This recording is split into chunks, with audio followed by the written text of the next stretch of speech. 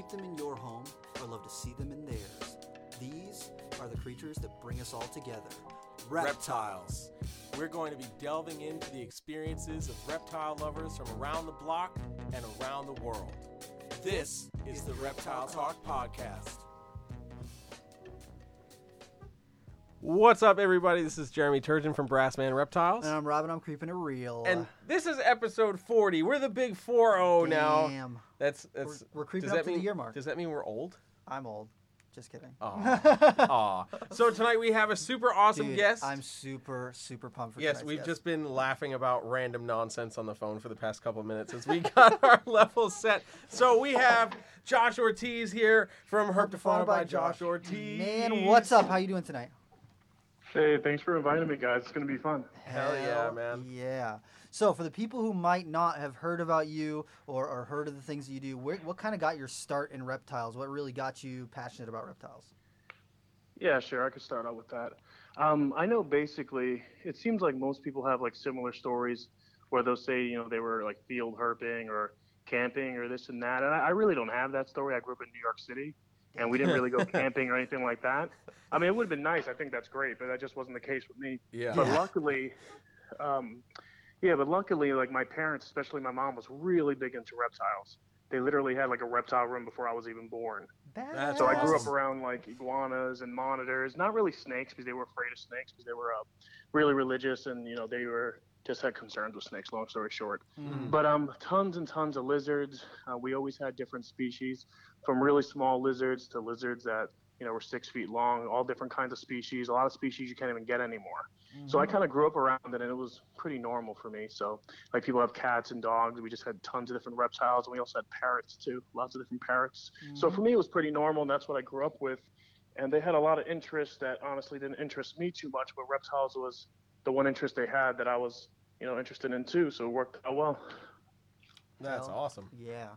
So did you have like one type of reptile that your parents had that you really just was drew into? Was you were drawn more to the lizards? I mean, you've got some amazing lizards, and that's kind of seems like your main focus. Would you say that you're more of a lizard guy or snake guy? I don't know. I mean, it's weird because in my 20s, I'm in my 30s now. In my 20s, I mostly dealt with snakes, and people consider me a snake guy. And now I'm kind of getting back to my roots in my 30s and dealing with a lot of lizards, and people consider me a lizard guy. I just consider myself like an animal guy. Hell yeah. Because I have lots of snakes and lots of lizards. You know, we have parrots. We're about to get some emus. What? We're working on our pen. Yeah. That's Oh my awesome. God. Yes. All right, so I was planning on visiting, but I'm afraid about the emus eating me. No, it's fine. It's fine. Heidi was afraid too because the emus literally they're like face to face with her. So it I took think me they're a even while a little to work on taller. it. And then as soon as she said yes, I like immediately that same day I was calling my contractor guy that helps me out. Yeah. And I was like, hey, so we need to get an emu pen here Now. ASAP before she changed her mind. Yes. You can't screw this up for me. We need this here right now.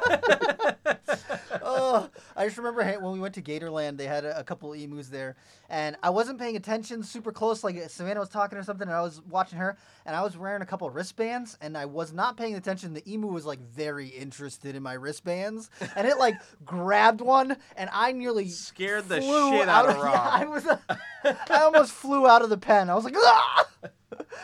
I was not prepared. Not prepared at all. So you have got like some seriously amazing lizards right now. I do want to kind of dig into some of the projects that you're working with your lizards. You got some awesome tegu projects. You got like the Coming Eye water monitors. You got just like some amazing stuff. So like, what are you working with right now as far as like some of your lizard projects? Where's your focus? Yeah, so my lizard projects, I mostly do Varanids, Tegus, Lacerdas, Australian water dragons. I just got them to start breeding Yes. this past spring. Hell yeah. And I have Shinosaurus, but I haven't got them to breed yet, but I keep, a decent amount outside, and I raised a bunch of adults up.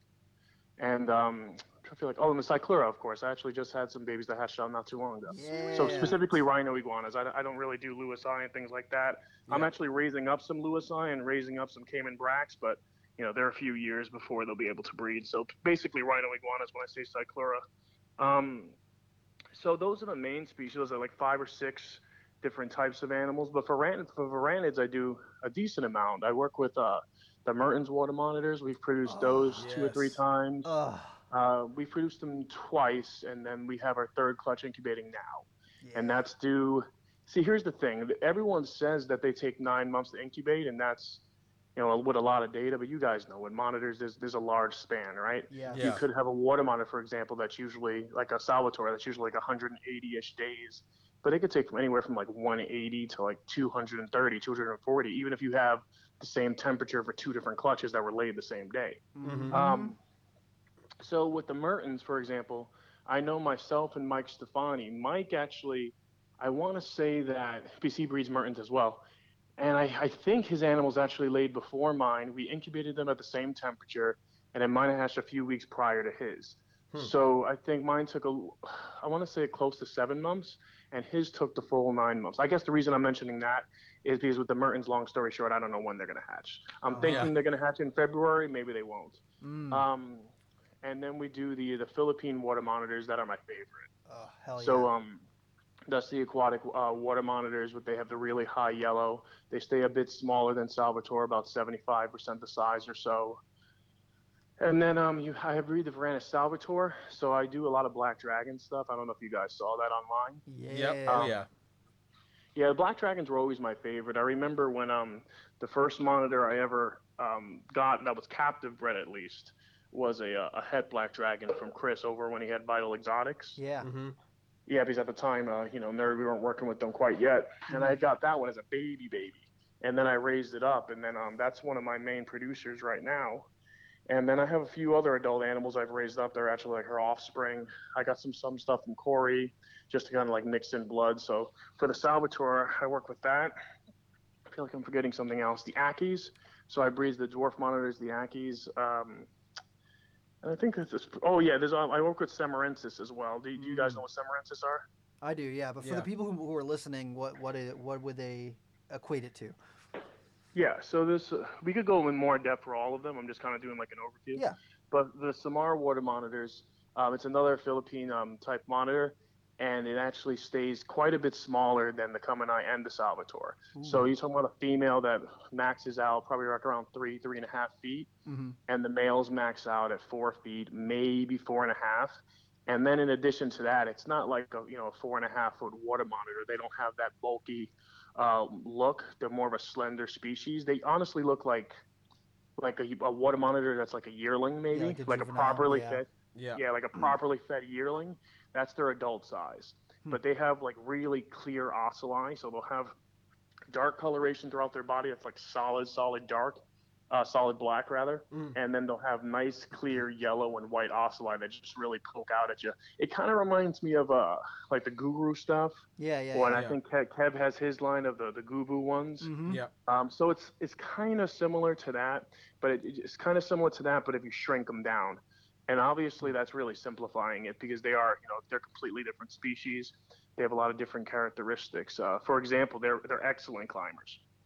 They don't even really use the different perches and ladders and branches I have. They'll literally, because I frame it out, all my enclosures, my PVC enclosures, they're framed with wood.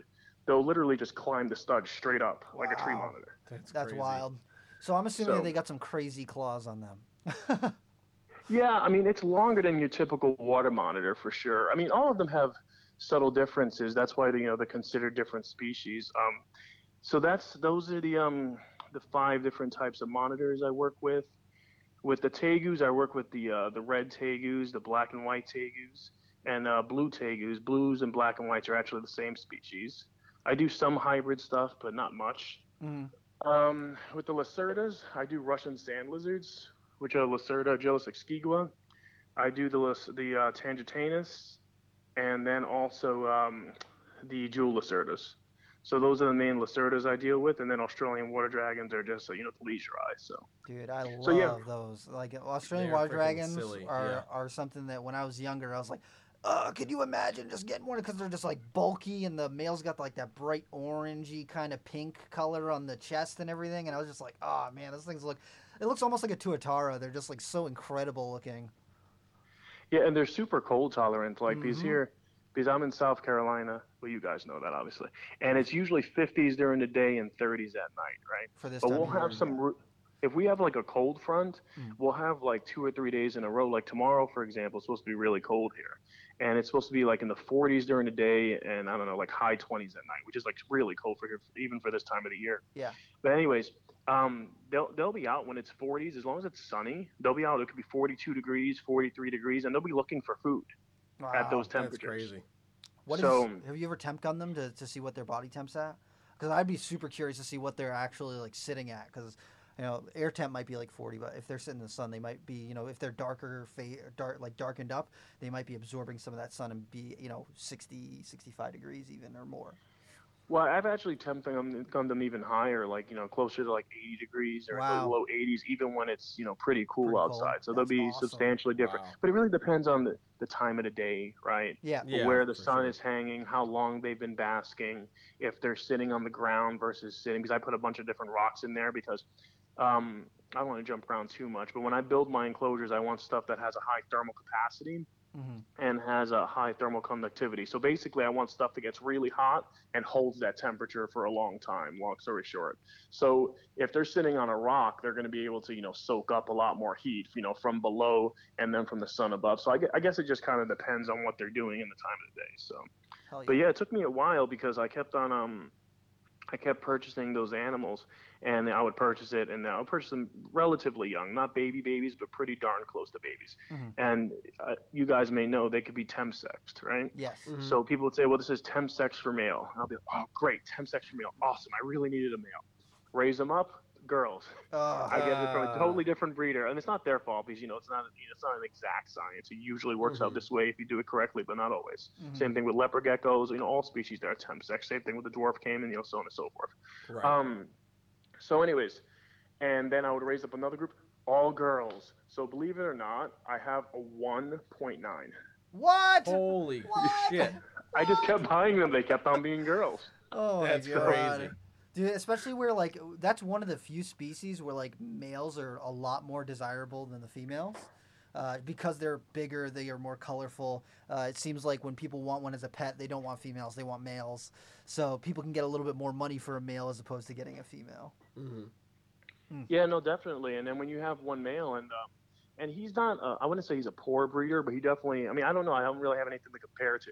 But, relative to other species I'm used to, so tegus and monitors and lacerdas, once they get those environmental cues, especially species that brumate like they do, they're usually breeding machines at the very least for a few weeks. Uh-huh. And I really didn't see him breeding much until this past year. And that's why I just this past year, I got the first clutch from him.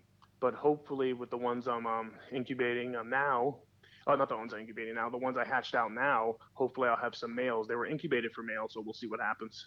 Word, that's awesome. That's such a cool species. And I think that once there's a little bit more availability of them, I think that their popularity is really going to increase because, previous to now, they were very, very, very rare. And they're still pretty rare right now, but especially with people like you producing them, they should become more readily available, or at least more available than you would typically see.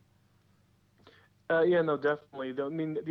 Not the only people, but the people I know that breed them, there's actually a few people in Alabama. And I'm assuming part of the reason for that is that's where Burt Langerwerf used to be based out of. Mm-hmm. Uh-huh. Yeah. And Burt Langerwerf, he passed away, unfortunately, in 2007. Mm-hmm. But he was, the true, lizard king. And he bred so many Australian water dragons. In his lifetime, I'm sure he bred thousands and thousands of them that he produced. Uh-huh. And a lot of tegus that we have in this country, he's responsible for bringing over, or at least breeding on a pretty large scale. He bred jewel lacerdas. He bred all kinds of things. He bred Moroccan Uromastus, so the dab lizards. Yeah. He bred monkey tail skinks. All kinds of stuff he's bred in his lifetime. I'm just referring to stuff that he bred, later on in his farm in Montalvo. Mm-hmm. But anyways, there's a small pocket of people I know there, 2 or 3 local people in Alabama close to where he used to live that are working with the Australian water dragons. That's how I finally, got a male. So, down, yeah. That's an exciting project, dude. Yeah.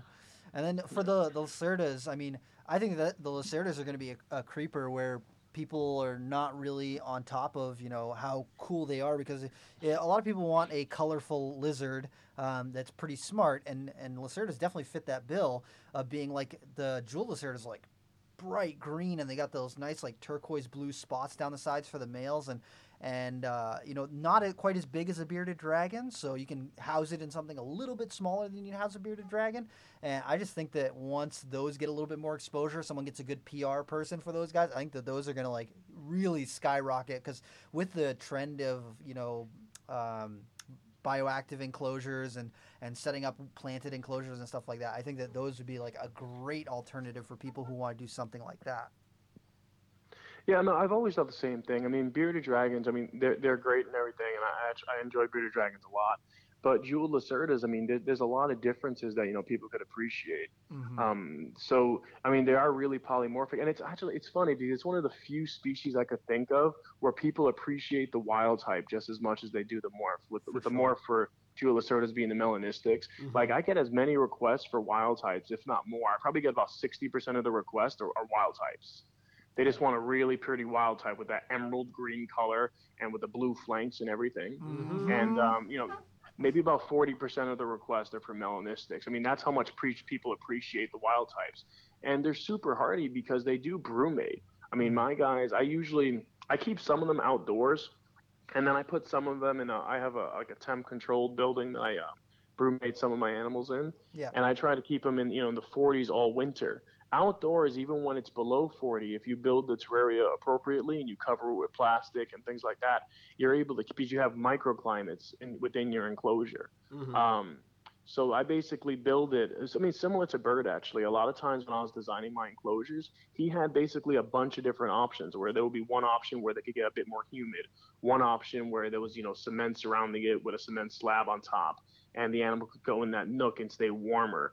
Some options that were more buried. So I basically, had the aim of giving them as many options as humanly possible. Mm. So, and this winter, this is the first winter here, I put them outside, and I do like a weekly check, on some of the enclosures, and they're doing really, really well. And they come out the mast too. Like today it was like 60 something degrees here. It was actually pretty warm, even though tomorrow it's going to be freezing. Yeah. And a lot of them are out basking. So they're really hardy lizards. They're really hardy, really forgiving.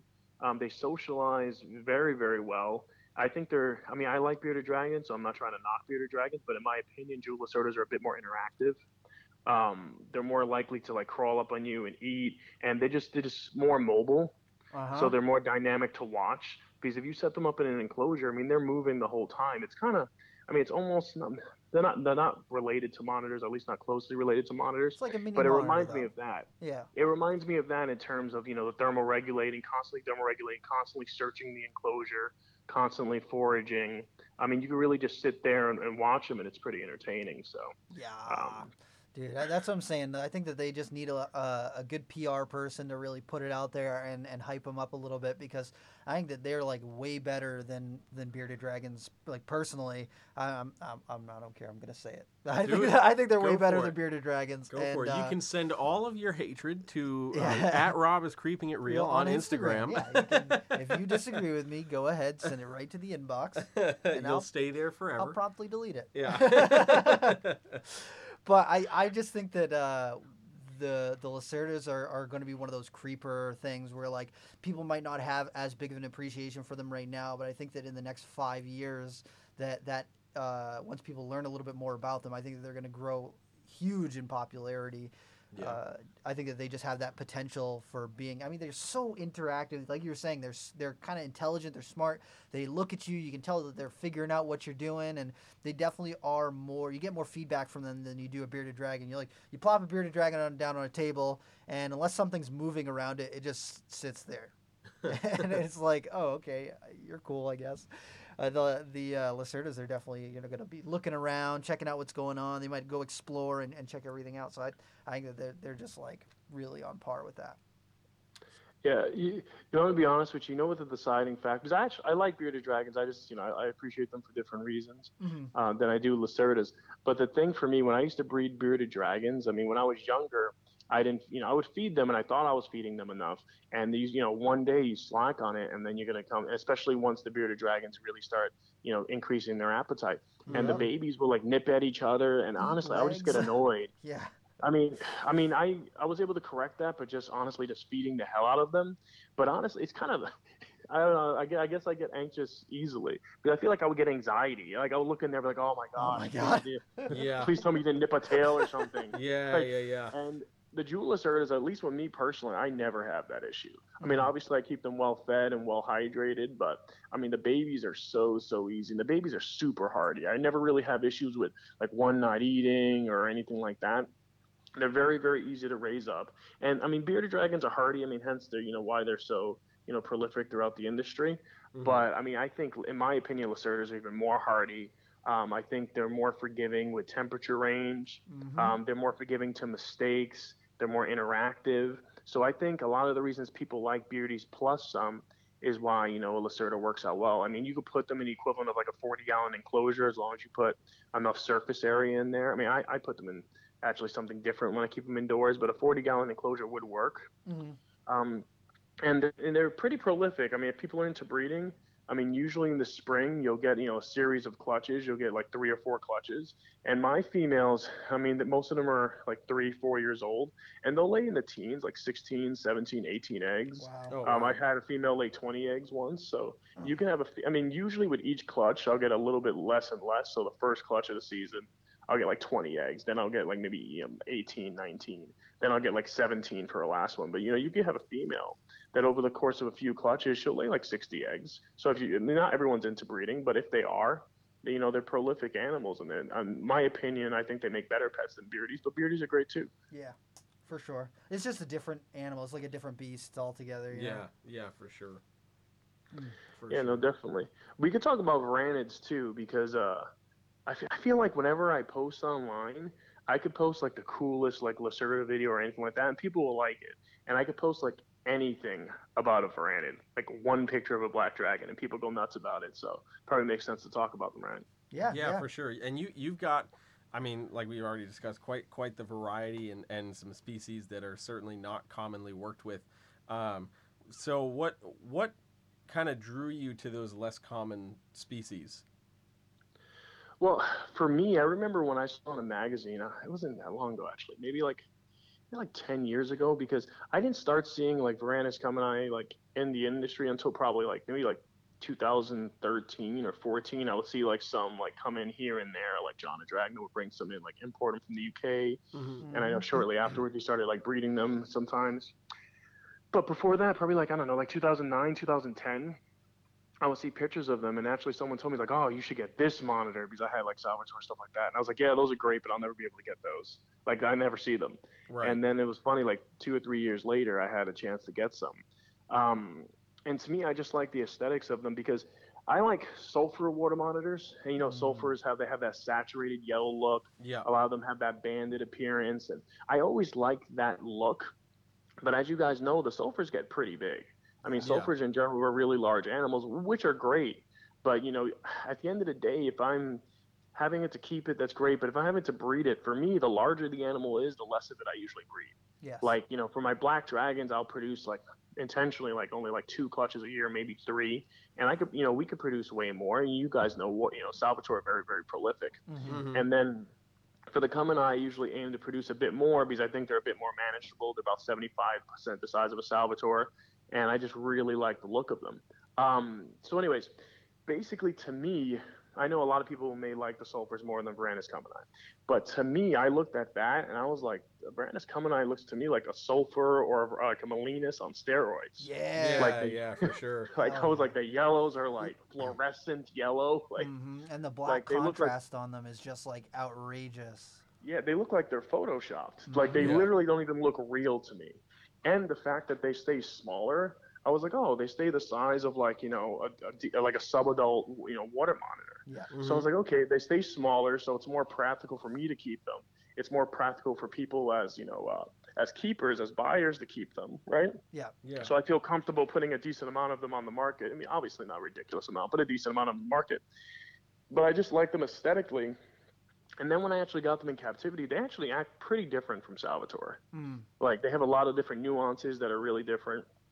For example, when they get nervous, they'll shake their tails almost like a kind of like a luring technique. Just kind of like, don't look at me, look at my tail, look at my tail. And I've seen Salvatore do this too, but Kamini do this all the time.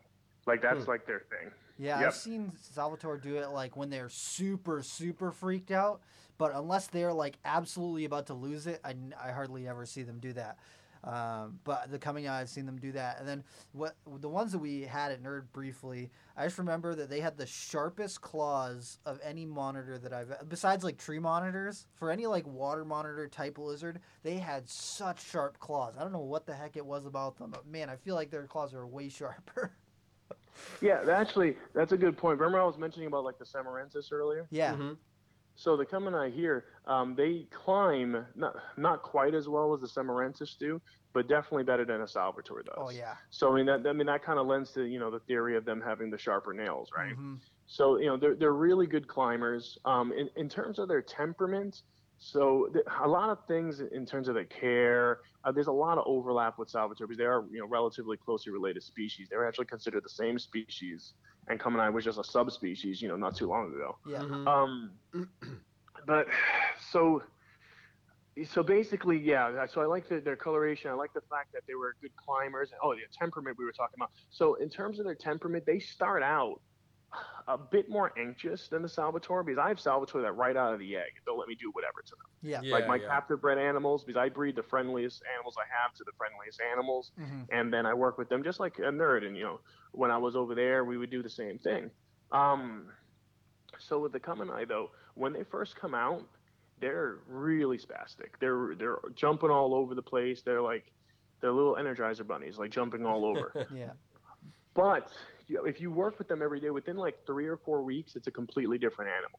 Really? They tame out just as well as a Salvatore.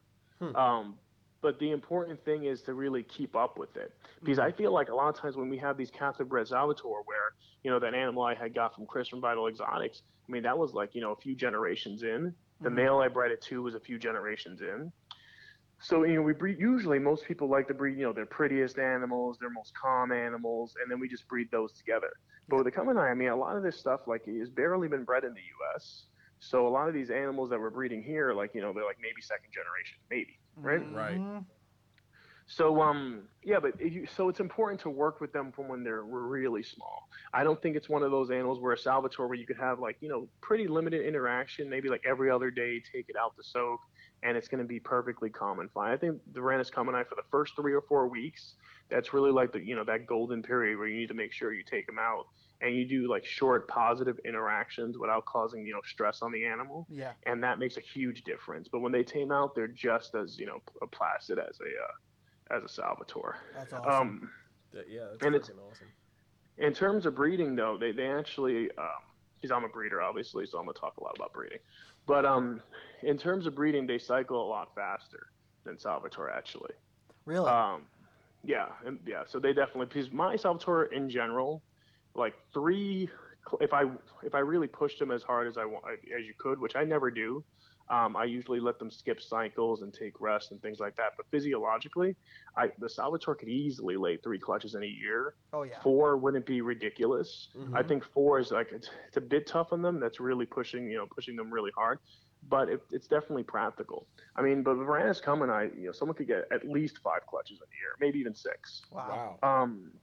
They just cycle that much faster. I had a female that laid a clutch, and then she laid another clutch 6 weeks later, maybe 7 weeks later. Wow. Holy cow. So That's I think it was 7 weeks later. But yeah, I mean, I wasn't even intentionally doing that. So a lot of times with my monitors, I kind of just have in my mind like, okay, well, I want to just produce 2 clutches of this, 3 clutches of this, and I really don't, breed them to their full capacity. But because monitors are super prolific, so if you really bred them as much as you can, you're gonna have a lot of babies, a lot of mouths to feed, and that's gonna cause a lot of stress on the female too. It's gonna shorten her life expectancy. Yeah. So. Dude, that's so wild because I look at the Salvatore that we're breeding at Nerd, and it's like after they lay, it's usually like 6 to 8 weeks before they start to cycle again. So then you're waiting another couple weeks past that minimum before you start to see any real big follicle development or heading towards eggs. So it's just that's crazy that those females cycle so rapidly after they've laid their eggs. That's wild.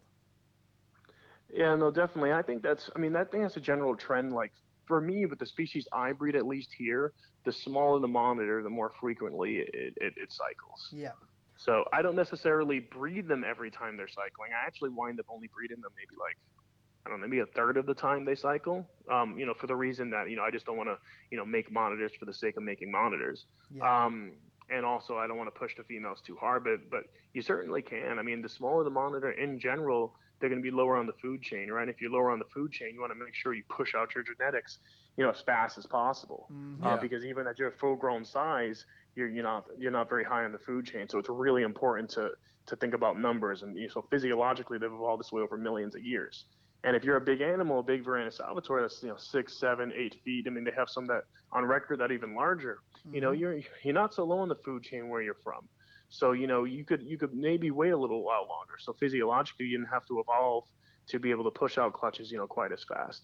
I mean, that's my thoughts on it, but I don't know what you guys think. But yeah, I definitely see some weight to that, and looking at some of the other things that people breed on a regular basis, things like leopard geckos, and they're just like pumping out clutches all like the time. every other week. Yeah.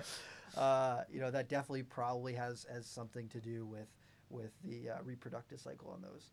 But you do work with a bunch of snakes too, and you got some awesome short-tailed pythons. I can't let you be on the podcast without talking about short-tails. And then you work with some ball pythons, some retics, and stuff like that too. So what is your focus when it comes to the snake side of things? Yeah, so for me, my favorite are the Borneo short-tails. They have been for quite some time. That's right. I have a lot of different species, but the other species, honestly, I more so consider pets that I breed.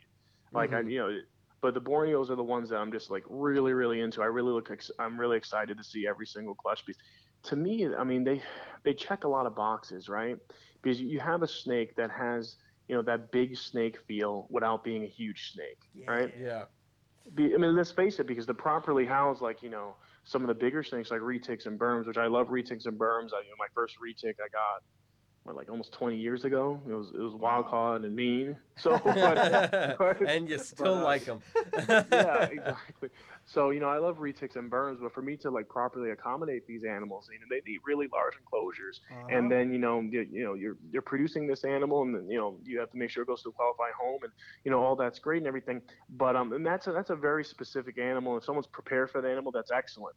But for me, I feel like pretty much any home could pretty easily responsibly house a Borneo, a blood python, a Sumatran short-tail, because like I said, they really have that big snake feel without being like a massive snake. They still fit right in your hands. Exactly. So that was kind of the initial thing that appealed to me.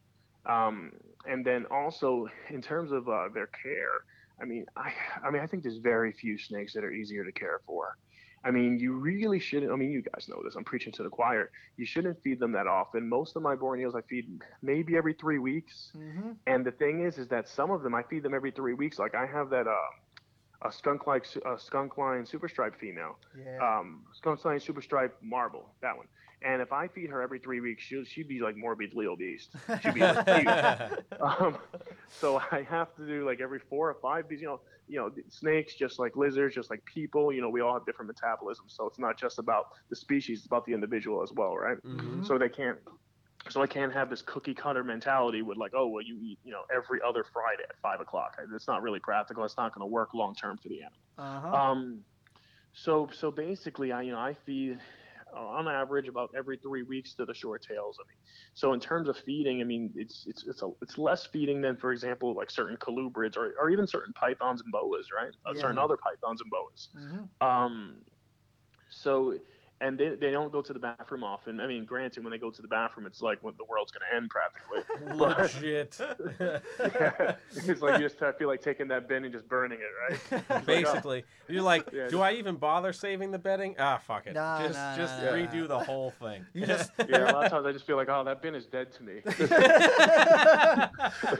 You're calling up like, I need a whole new stack of bins from Freedom Breeder because fuck it, I'm not touching this shit. Oh my god. Yeah. Throw the bin outside, throw some holy water on it. Yeah, exactly. I always know because you're walking up to your front door, you're like, I feel a shift in the force. There's something that's happening. No, I feel a shit in the force. That's what I feel. Yeah. But for me that's perfect because especially, people are busy, right? People always busy, no matter what stage of your life you're in, whether you're going to school, whether you're working, sports, whatever people are interested in. So if you have an animal that, basically doesn't eat as often, doesn't go to the bathroom as often, I mean, so you have this animal that's this perfect size, maintenance is, pretty simplistic. And back in the day, people used to say that, short tails in general aren't as hardy, but that's because we didn't really know how to keep them. Yep. People kept them too humid, they kept them too hot, and they were saying, oh, these guys, they're like such jerks, they're always mean. And then you would check, and they would have their animal like, like at 90 degrees, right? For their hot spot. And the thing is, like, I mean, short tails are a very different type of python. They genuinely do like it cooler. Mm-hmm. Like my guys, I keep 78 to 82, and honestly, some of them even at 82 don't like it. Yep. Like so I really don't like to keep them warm at all. I mean, in general, my pythons I don't keep as warm as some people keep theirs. I usually keep mine somewhere in the 80s, even their basking spots, like maybe higher 80s. I usually don't even hit 90 degrees. I know that's kind of like the pretty standard mentality, but when my pythons cross the board, I really don't do that. But especially when it comes to my short tails and blood pythons. But yeah, if I just I keep them on paper, I keep them clean, because when they do their urates, they really does fill a tub, and they could drink a lot. So if they drink a lot, then it obviously has to come out the other end, right? Yep. Uh-huh. So a lot of times what people will do, if you don't keep them clean and you let them kind of saturate in ammonia, things like that, okay, then they're not going to do well. And if you're in combination, if you're keeping them too warm while you're doing that, then that's going to have negative effects. But nowadays, I think people, I don't want to say it's common knowledge, that stuff anymore, but it's more common of knowledge than it used to be in the past, because now you really don't see people complain too much about short tails and blood pythons not being hardy, because most people, I feel, or maybe I'm just an optimist, have a better idea of how to keep them. Yeah. So that's kind of like a general synopsis from my point of view of keeping them and breeding them. But the main thing, not the main thing, but one of the main points for me is the polymorphism with Borneos. It's like it's nuts. Like every I baby's produced a world's first. Exactly. I bred the VPI ultrabright male to a VPI ultrabright female. I've bred them 3 different times, and every single time it looks like completely different parents bred. Like it's completely different variability. I'll have completely different looks in the clutch. I'll have some animals that are really clean, and then they'll have a striped appearance. And I have one animal it's not a side swipe, obviously, but it kind of is reminiscent of like a side swipe type look. You'll have some with more broken patterns. You'll have some with more real caramel type features. So the color variance is out of this world. The patterns, the hues, and the amount of polymorphism in not just in one species, but in one clutch is I've just never seen anything like it. Yeah. And the Borneos, in general tend to lay, quite a bit of eggs compared to like blood pythons. So you're getting like a decent amount of offspring. But if you have an animal that's, well tempered, relatively low maintenance, has that big snake feel without being a huge snake, has massive polymorphism, has all these cool products that are coming out. I work with Skunk Line. I work with the VPI Ultrabright stuff. They have Sideswipe out there. They have so many different, different projects and different ways you could go with things. And then, and if someone's not convinced that, Borneos are the best, which obviously I'm biased, but, whatever. But so's Rob. All you need to do is search Matt Minatola's company. For real. Legit. Philly Herp. Yep. Philly Herpiculture? Yep. Then try to come to me and tell me that Borneos aren't the best. Yeah, that's right. That's right. That's so true. I have a lot of snakes, and a lot of the species that I have, I don't want to go off on a tangent too much. I do keep retics, I keep berms, I keep ball pythons. I love old world rat snakes, particularly the Asian rat snakes. So like rhino rats, the bamboos I like. I have Vietnamese blue beauties. I bred those a few times. Yeah. But a lot of these species I really just consider pets. I really don't care if they breed or not. Luckily here we're fortunate. We paired them up and we get, good production and people buy the offspring, and that's wonderful. That's great. But the Borneos are the ones that for me are they're really amazing animals. So. Yeah, I feel the same way.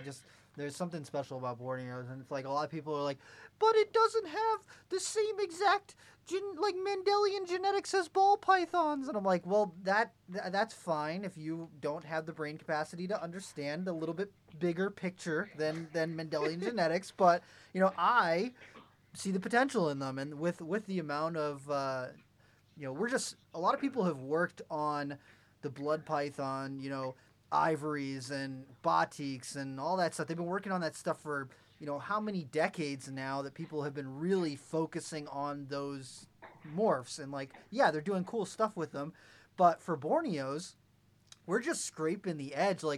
Keith McPeak did a ton of work with the Ghost line, and he did marbles and all this stuff, and some of the stripe line stuff, and VPI had done some amazing things. Matt Minatola does some incredible things, but as far as really branching out and doing the same amount of work that's being done with blood pythons, it just is not even close yet to that point. So as we're going on, as more people are producing them, as we're seeing more clutches hatching out and seeing the variety of animals that are reproduced, I think that Borneos are going to really smoke the blood pythons when it comes to real variety and real interesting looks that you can get out of them. Mm-hmm. And the other thing that I always tell people is, okay, the people who work with blood pythons and golden eyes and ivories and all that sort of stuff, those pop up on skinning farms on a fairly regular basis. The first golden eyes, super rare.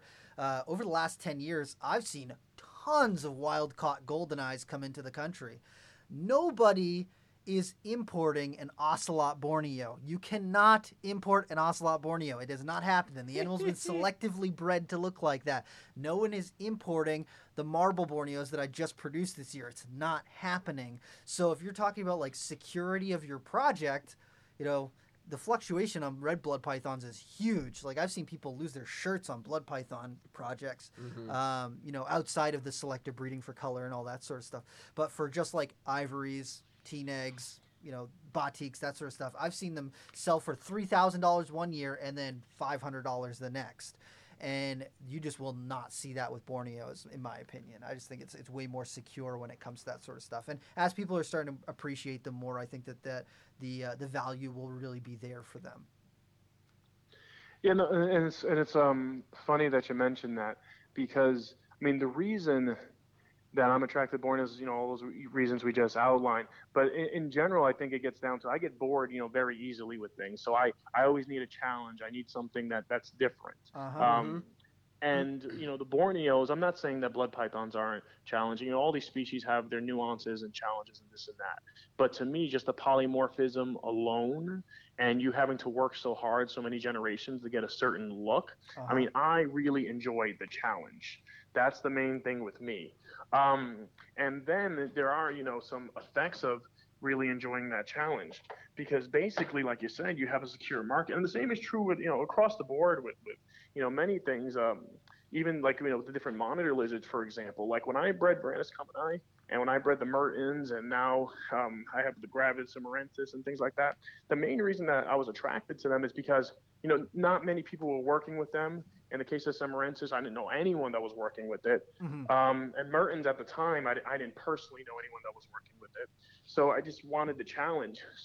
But it works out both ways, like you said, because if you do certain species just because, you want a challenge, you want something that's different, you want something that's unique, and you want to challenge yourself. But then the side effect to that is it's less competition in that particular market, because you are working with something that's, a bit more unique, it's a bit more challenging. It's not something that can be easily replicated. Coming out with one of, Matt Minatola's, line bred animals that, his ocelots that he's bred, for generations and generations, you're not going to do that overnight. Exactly. Right. So, unless you go directly to Matt and you're willing to, pay that, that premium that he wants for those animals. And I can tell you right now, if it's really, a really, really nice animal, Matt's not selling it. Matt's keeping it. Yep. So, yeah. And he should. And the same is true with the different lizards and things like that. Like the Mertens, they were highly, highly aquatic. They needed a totally different type of setup than what I was accustomed to. I had no idea if I was going to be able to breed them. I didn't even know if I was going to be able to sex them and tell if they were, a male and a female, because I only had 2 animals. Mm-hmm. And, that challenge is what really attracted me. And Salvatore, I like Salvatore, but they've been bred, a decent amount of times. And even though I do enjoy them, a lot of times I look to these other species that have, a little bit more manageable sizes, so a little bit smaller, so that they're easier for the keeper, and they're bred a little bit less frequently. But monitor lizards in general aren't bred particularly frequently, especially the larger lizards, because it's more challenging. So, mm-hmm. Yeah. Do you feel like there's any species that you don't have right now that you're looking to get into? Oh, there's a lot of species that I'm looking into. But the thing with me is, so I can kind of briefly go over my plan when I got this farm in South Carolina, right? Yeah. When I got the farm in South Carolina, I told myself, I was like, you know what? I want to breed animals outdoors. I think it's, the best thing for the animals, 9 times out of 10, if not 10 times out of 10, right? And I want animals that brumate, because when those animals, so tegus, lacerda, Shinosaurus, Australian water dragons, right? The only real exception I have for that is the varanids. Although there are some varanids that do brumate, like lace monitors, Spencers, things like that. Yeah. And then I was going to breed while they're brumating, during the brumation season. That's perfect, because that cooler time of the year is when I breed my snakes, right? Mm-hmm. I make exception for the varanids, because I do feel like, indoors I could provide them with, very high quality of life. So, and I feel like, I do understand the animals, and they're quite prolific. But that being said, that was kind of my plan. And my number one goal was to give the animals like the utmost quality of care. And so that being said, I don't want to basically go above my means. So there's a lot of species I want, but I have to be super selective of what the projects I do, because I could probably, I would really love to work with lace monitors. I'm actually probably going to work with them pretty soon. Yeah. I would love to work with Spencer's monitors. I mean, the Varanus melinus, I really enjoy that species. So some of the dwarf monitors, the Glauteri, I really like Glauteri. I like the Gilleni. Primordius, I really like the Primordius. So a lot of the Odatria I'm really into, quite a bit. I would love to breed bluetail monitors. Bluetail monitors are great. Tricolors are great. So there's a lot of stuff I would like to breed. They're crazy. The tricolors? Yeah. Oof. Oh yeah. No, I mean, they're beautiful animals, but I mean, I like that, because that's going to be, quite a challenge. I mean, yes. They're pretty prone to like trying to eat each other. Yeah, exactly. Oof. Yeah. I can only imagine you get this pair that you've been raising up, and you're super excited. You get everything all ready, introductions, everything's going cool, and then all of a sudden an arm is down a throat, and you're like, no. Yeah. Yeah, exactly. Panic. It's just Josh just makes a bunch of Instagram stories that are just black screens with a large amount of text, and it's just repetitive. I made a bad decision. I made a bad decision. Yeah. So, yeah, with that being said, basically, the breeding animals outdoors, the great thing about breeding animals outdoors is that one person could do the work of practically a whole team of people. Yeah. Because if you think about it, when you care for any lizard, right, a large portion of your time, your resources dedicated to those animals is cage maintenance, right? Yes. If you have an animal outdoors and you keep your densities low, so you keep, one animal in an appropriate size outdoor enclosure, I mean, that's the ultimate bioactive enclosure, right? Yes. Yeah, for sure. So everything's broken down well. I mean, as long as you keep densities low. If you have an enclosure that's not a sufficient size, you put way too many animals in there, you're going to have problems, because, the bioactive, ingredient outdoors is going to kind of be null, because it's not going to be able to break down stuff fast enough. Yeah. And then in addition to certain animals, for example, like Cyclura, so Cyclura, you really never have to put an actual water bowl down for them, right? Where Cyclura are from, actually, a lot of times they'll never see standing water, like rhino-iguanas in particular from Hispaniola, unless it rains. Yeah. Right? Unless it rains and it puddles up, they never see standing water. So that's why even when I see people that they'll have the Cyclura and they'll have a water bowl, I'm like, well, it doesn't really need a water bowl. I mean, if you gave it a proper diet, and then you had, especially having an outdoor enclosure and you have a misting system, that's it. It's all set. Yeah. So when a lot of my outdoor animals, I try to make it as efficient as possible, and it being bioactive from the start, I mean, that saves you a massive amount of time, because Jeremy, you've been here and you've seen the amount of tegus I have. Yeah. Imagine me having those tegus inside. It'll be impossible. Yeah, It'll we be impossible. wouldn't have been able to have scheduled this podcast. Yeah, it would be absolutely impossible. Yeah. But since, I keep them outdoors, I keep them in large enclosures outdoors. I have the sprinkler system set up for them. I have, a feeding regimen set up. And Mhm. here, they only eat for, let's say like 4 to 5 months out of the year, right? Because they're only awake for like 6 months. And when they first wake up, they're kind of groggy. They're not really eating the first couple weeks. Mhm. And for the last month that they're up, they don't eat either. So basically, long story short, when you have an animal that brumates and you house it properly outdoors, I don't want to say it's a low maintenance animal, but it's a lot lower maintenance than Yeah. it would be if it was indoors. Yeah. So that was kind of my goal. I was like, you know what? I like a lot of different things. I can't have a lot of different things that require, a ton of my time, because if they require a ton of my time and I keep them indoors, I'm going to have to hire other people to take care of my reptiles. And I don't mind hiring people. Like I have an employee that takes care of my feeders. I have an employee that helps me, build enclosures and build pens and stuff like that. But when it comes to taking care of my reptiles, I'm greedy. I want to take care of my reptiles. Hell Yeah, yeah. So for sure. So I guess that kind of keys into when you ask me. I guess that was a really long answer, but adding species and thinking about species. When I think about a species, the first thing I think about is, okay, one, if I'm really into it, if I'm hardcore into it, I think it's super interesting. I would just love to just look at that animal. And then two, okay, does it really fit in with what I'm doing with the system I have in play already? Is it going to be an animal I could keep outdoors in my climate where, I'll be able to maintain it a lot easier because I have the help of Mother Nature, right? Mm-hmm.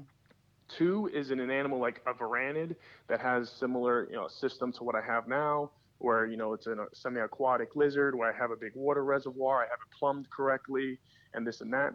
But say, for example, if it's an indoor animal with a completely different set of parameters than what I have set up already, even if I think it's super cool, I'm probably not going to work with it because I don't feel like I could really give it the attention it deserves and give it a high quality of life. But yeah, so basically I try to steer to stuff that is similar to what I do already. So that's why a lot of the varanids really attract me, because I already have, a pretty efficient system set up for all my varanids. So Right. lace monitors, that's on my list. Like by this time next year, I would like to have, a good group of lace monitors. Spencer's monitors would be great. Like we said, the Molinas, and all those dwarf monitors, and there's a bunch of different ones. So I'm sure you guys like a lot of the varanids too, right? Oh, yeah. I do. I don't have plans of getting a ton of monitors. Like I see if I get a a little house with a reptile room and everything, I want to have enough space to have a lace monitor, because like a Bell's Face lace monitor has been my dream animal since I was like a little child. And I just would love to have one of those. I think that some of the like high contrast, like clean ones, like the ones that Saurian Farms just posted. Oh my goodness! Holy Yeah, crap! I saw silly. Don's just now. I was about to mention that. Yeah. I had to change my underwear. It was Twice. twice, back to back. I saw the Yeah. pictures of those babies, and I was like, "Oh, that's what I need. That is just Yeah. like the pinnacle of like monitors for me." I love the look of those Bell's Face lace monitors. And I just love those. And then, every time I think about monitors and stuff, I love the black tree monitors, the Varanus baccari. And then I really love the Glauderai, the Kimberly Rock monitors as well. But those are like more hit or miss. I like them a lot, but when it comes down to space and stuff, if I had to pick between having some of my snake projects or having that, I'd probably go with the snakes more, because I feel like, I just enjoy the snakes more. And just if I had the one lace monitor, that'll fill every niche I need. Yeah. Everything I've got for the I lizards. feel that, yeah. I love them to death, but I feel like more of my passion is definitely with the snakes than with the lizards for me, which is weird, because like when I was growing up, I wasn't allowed to have snakes because my dad's terrified of snakes. But so I had lizards way, way, way before I had any snakes. 5 years, 6 years before I had any snakes, I was keeping lizards and then frogs and newts and amphibians and stuff. So, but now that I've got snakes, I can't even picture, like, if people were like, "Oh, you have to cut it down to one species," I'd be like, "But why not two? Like, I could probably do two, but I don't think I could get rid of my Borneos or my scrubs. I just love both of them so much." Yeah. I mean, for snakes, there's a ton of species I would like to add too. I mean, scrub pythons. I actually don't have any scrubs here, and I love the scrub pythons. I love them. They're so amazing. If I could just have like a pair of like Moluccans, I'd be very happy. Yeah. Oof. So the Yep. scrub pythons I really like. I have a Papuan female that I've had forever, and I actually had a male on breeder lawn a few years ago, but it didn't work out. The male, he didn't get eaten, by the way. Oh, I Because was just when gonna I tell ask. people it didn't Yeah. work out, I mean, they go, it's a Papuan, he's dead. Yeah. That's why it didn't work out. She killed her boyfriend. But no, he just I guess I don't know. She gave him the cold shoulder. I guess it just wasn't working out. She friend zoned him. So anyways, it be like that sometimes. Yeah. So, but I just like the Papuans. Boega, I would have so many different Boega if I had, the time that I really felt I could give those animals the attention they deserve and add them to my breeding projects. Mm-hmm. I love all the different Boega. Candoya, I work with the Viper Boas. Yes. And I actually have a Viper Boa that should drop like yesterday. Yeah. But I love like the Pulsini. I mean, I love all that stuff. And with snake species, there's so much stuff that I like. But right now, because we're going back to what I could practically have and give the time and attention it deserves. That's why I kind of switched over to Bredli and diamonds. Yes. And I was really never a carpet python guy. And I know they're technically not a carpet. Well, not even technically, it's not a carpet python. Bredli or Close anything like enough. that. I It's realize close enough. that. In Australia, Yeah. they think they're carpet pythons.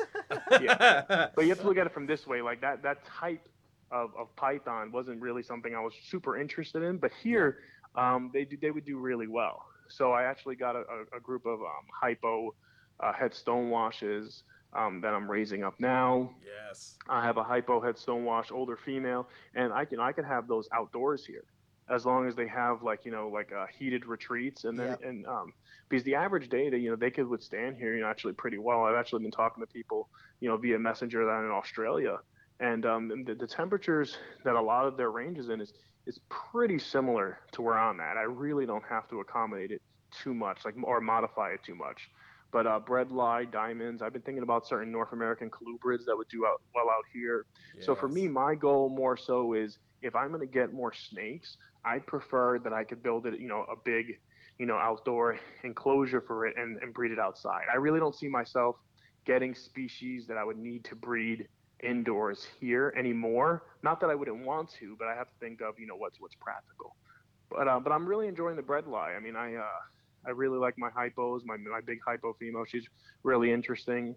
Josh Easter just had a pretty cool clutch of some diamond pythons, and I was able to get some females from there that he's sending over soon. Word. So I'm looking Nice. forward to species I could do outdoors. I was thinking about Bolini, doing them outdoors here, but I don't know, this is gonna sound like, I don't know, this is gonna not be a real popular opinion.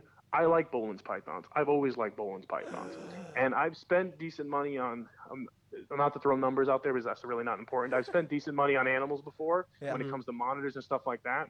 But I don't like Bolin's pythons enough to pay the price tag, and I could get it from people that directly bring them in, so I could get them for a lot cheaper than retail value is right now. Yeah. Yeah. And I like them, but certain animals you like, but not necessarily enough to get To them. pull that trigger. Yeah. Exactly. And if it was a monitor I was really passionate about, and if it was double the price, I'd be like, yeah, sure, here. Yeah. Let's make this happen. Who I send it over to? Yeah. Okay, you want his friends and family to PayPal? Sounds legit. Yeah, to me. You're gonna exactly. let me send it over. Oh no. But yeah, so but Bolin's pythons I think would do pretty well here as well, though. I mean, maybe one day I would work with them out here, but my goal for snake species is stuff I could really keep outdoors. That's really my focus. My focus is, besides the varanids, which I prefer to keep indoors, maybe the Lace and Spencers, I'll work out something where there's like an indoor-outdoor run. My focus, I mean, if I came out here and I bought a farm, I want to use it. I'm not going to come out here, relocate, my wife and everything. We come out here and then I put everything inside. So it doesn't make sense to me. If I'm moving down south, and I'm buying a farm, I want to utilize the space. I want to be able to see my animals basking out in the sun. So that's my goal. My goal is, besides varanage, which are indoors, and the few snake species I have, which I wouldn't feel comfortable putting outdoors. Besides that stuff, my goals is really to have animals outdoors, and just to breed unique species. I want to breed things that people really don't breed that often in captivity, because I like the challenge. I'm not really in competition with anyone else. I really never have been, but I'm in competition with myself. So I always want to challenge myself to do things that seem very challenging, because I get bored, like I said, guys, very, very easily. And if I get bored, I'll just I completely lose interest. So Yeah, yeah, for sure. Oh man.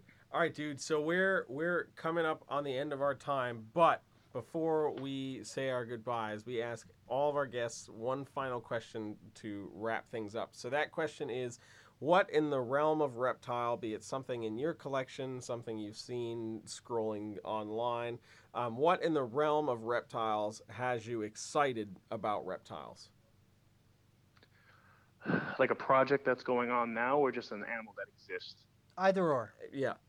For me, it's a tuatara. Like, if I could have a Mm. tuatara, like, if we're not talking about just industry stuff, just like, hypothetical, you could have what I mean. Tuataras to me, I mean, they're not even lizards. So it's a really, really interesting group of animals. So if I could have a tuatara, I mean, sign me up. Those are awesome. So Hell Fiji yeah. iguanas are pretty cool too. Oh, Yes. oh, dude. Rob's got to go change his pants again. Those are really, really cool lizards. Yeah. Like, Yeah, Fiji yeah. banded They have them in iguanas. Canada. People breed them, and like there's a couple people breeding them in Canada. We got offered some, and I was like, the documentation and paperwork. we can't. You got we offered can't. We some? can't. Yeah, we did, and I had to tell them no because there wasn't enough paperwork for them, and I was like, that's unfortunate. But all right, so Josh, if people want to find out more about you and the things that you're doing, where should they look you up on the interwebs? Yeah, so they can look me up on Facebook. It's Josh Ortiz. I mean, my name's a pretty common name where I'm from. So you could look up, it's Herpetofauna is in parentheses. So Josh Ortiz with Herpetofauna in parentheses. If you contact me on Facebook, you could PM me. I have a Facebook page, Instagram, and it's all under Herpetofauna by Josh Ortiz. So basically Instagram, Facebook, and if people message me directly, that's fine too. So. Sweet. Bam. Awesome, man. Dude, this was a lot of fun. I'm Hell super yeah. pumped. I feel like it went by too fast, so we're going to have you on, like, again sometime soon to hit on more things. Yeah. We didn't even talk about tegus. I know! I know. I Round have two. a field full of tegus here. Literally a field It's full true. of It is a field full of tegus. Oh, the bummers of having a 1 hour podcast. But we will have you on again sometime soon. And dude, thank you so much for coming on. Hell yeah, dude. All right, guys. Thanks so much. It was nice talking to you. Have a nice You time, too. man. Have a good night. Bye. I guess. Boom. All right. So that was a super fun episode. Dude, that was awesome. I love Josh. I don't know why I didn't think to have Josh on sooner, because I mean, when he worked at Nerd, I used to always pick his brain about stuff, and he's so intelligent. Like, Yeah, he there's definitely is. not a lot of people that I can go up to and be like, bring up this really weird, obscure thing, and then he's like, oh yeah, this thing right here. Have you seen this thing that's very similar? And I'm like, oh, you know. You know, you're aware. Yeah, I've had the pleasure of going to Josh's place down in South Carolina a couple times, and man, it's quite impressive. The property is quite wonderful, and the plans that he has. Yeah, I mean the outdoor enclosures and all these other things that he's trying to do. He's going to utilize that property perfectly. Yes. So yeah, I'm excited to see. Every time I go down, there's like something new. Mm. So, and I like that. I Hell definitely like that a Hell lot. yeah. All right, Jeremy. So, if people want to find out more about you and the things that you're doing, where should they find you? They can go everywhere. No, Facebook, Instagram, YouTube, at Brassman Reptiles. You can check out everything that I'm doing over there. I think that's it. Don't find me anywhere else. Yeah. What about you, Rob? You can find me on Omegle. No, I'm just kidding. Ooh. You can find me on Instagram at Rob is Creeping It Real. On YouTube, Rob is Creeping It Real, and not on Facebook. But also check out the Reptile Talk OnlyFans. We're going to be posting some more cool stuff. I actually just took some new pictures of one of the projects I'm working with that I'm not talking about. And then Boom. I'm going to be posting some breeding update pictures because I've had some stuff lock up just recently and I'm super pumped about it. But I don't want to jinx myself, so I'm not going to post it on my regular page. Just going to post it on the OnlyFans. And, dude, I'm super pumped. We got some cool things coming up for January. Yes. We're just coming up on about a year of doing Reptile Talk, which is like mind-blowing to me. And I'm super, super excited. We got something really special planned for January for you guys. So definitely stay tuned. If you liked the Reptile Talk, if you like this episode, please go on iTunes and leave us a positive review. We do read your reviews, and we enjoy seeing what you guys have to say. And if you can, I don't know if there's any place else where you can leave reviews. Stitcher, any of those, Spotify, favorite us on Spotify. Any place to leave a rating. Yeah, we definitely. seriously appreciate it. We appreciate it. Thank you, everyone, for listening, and we'll see you next time on Reptile Talk. See ya.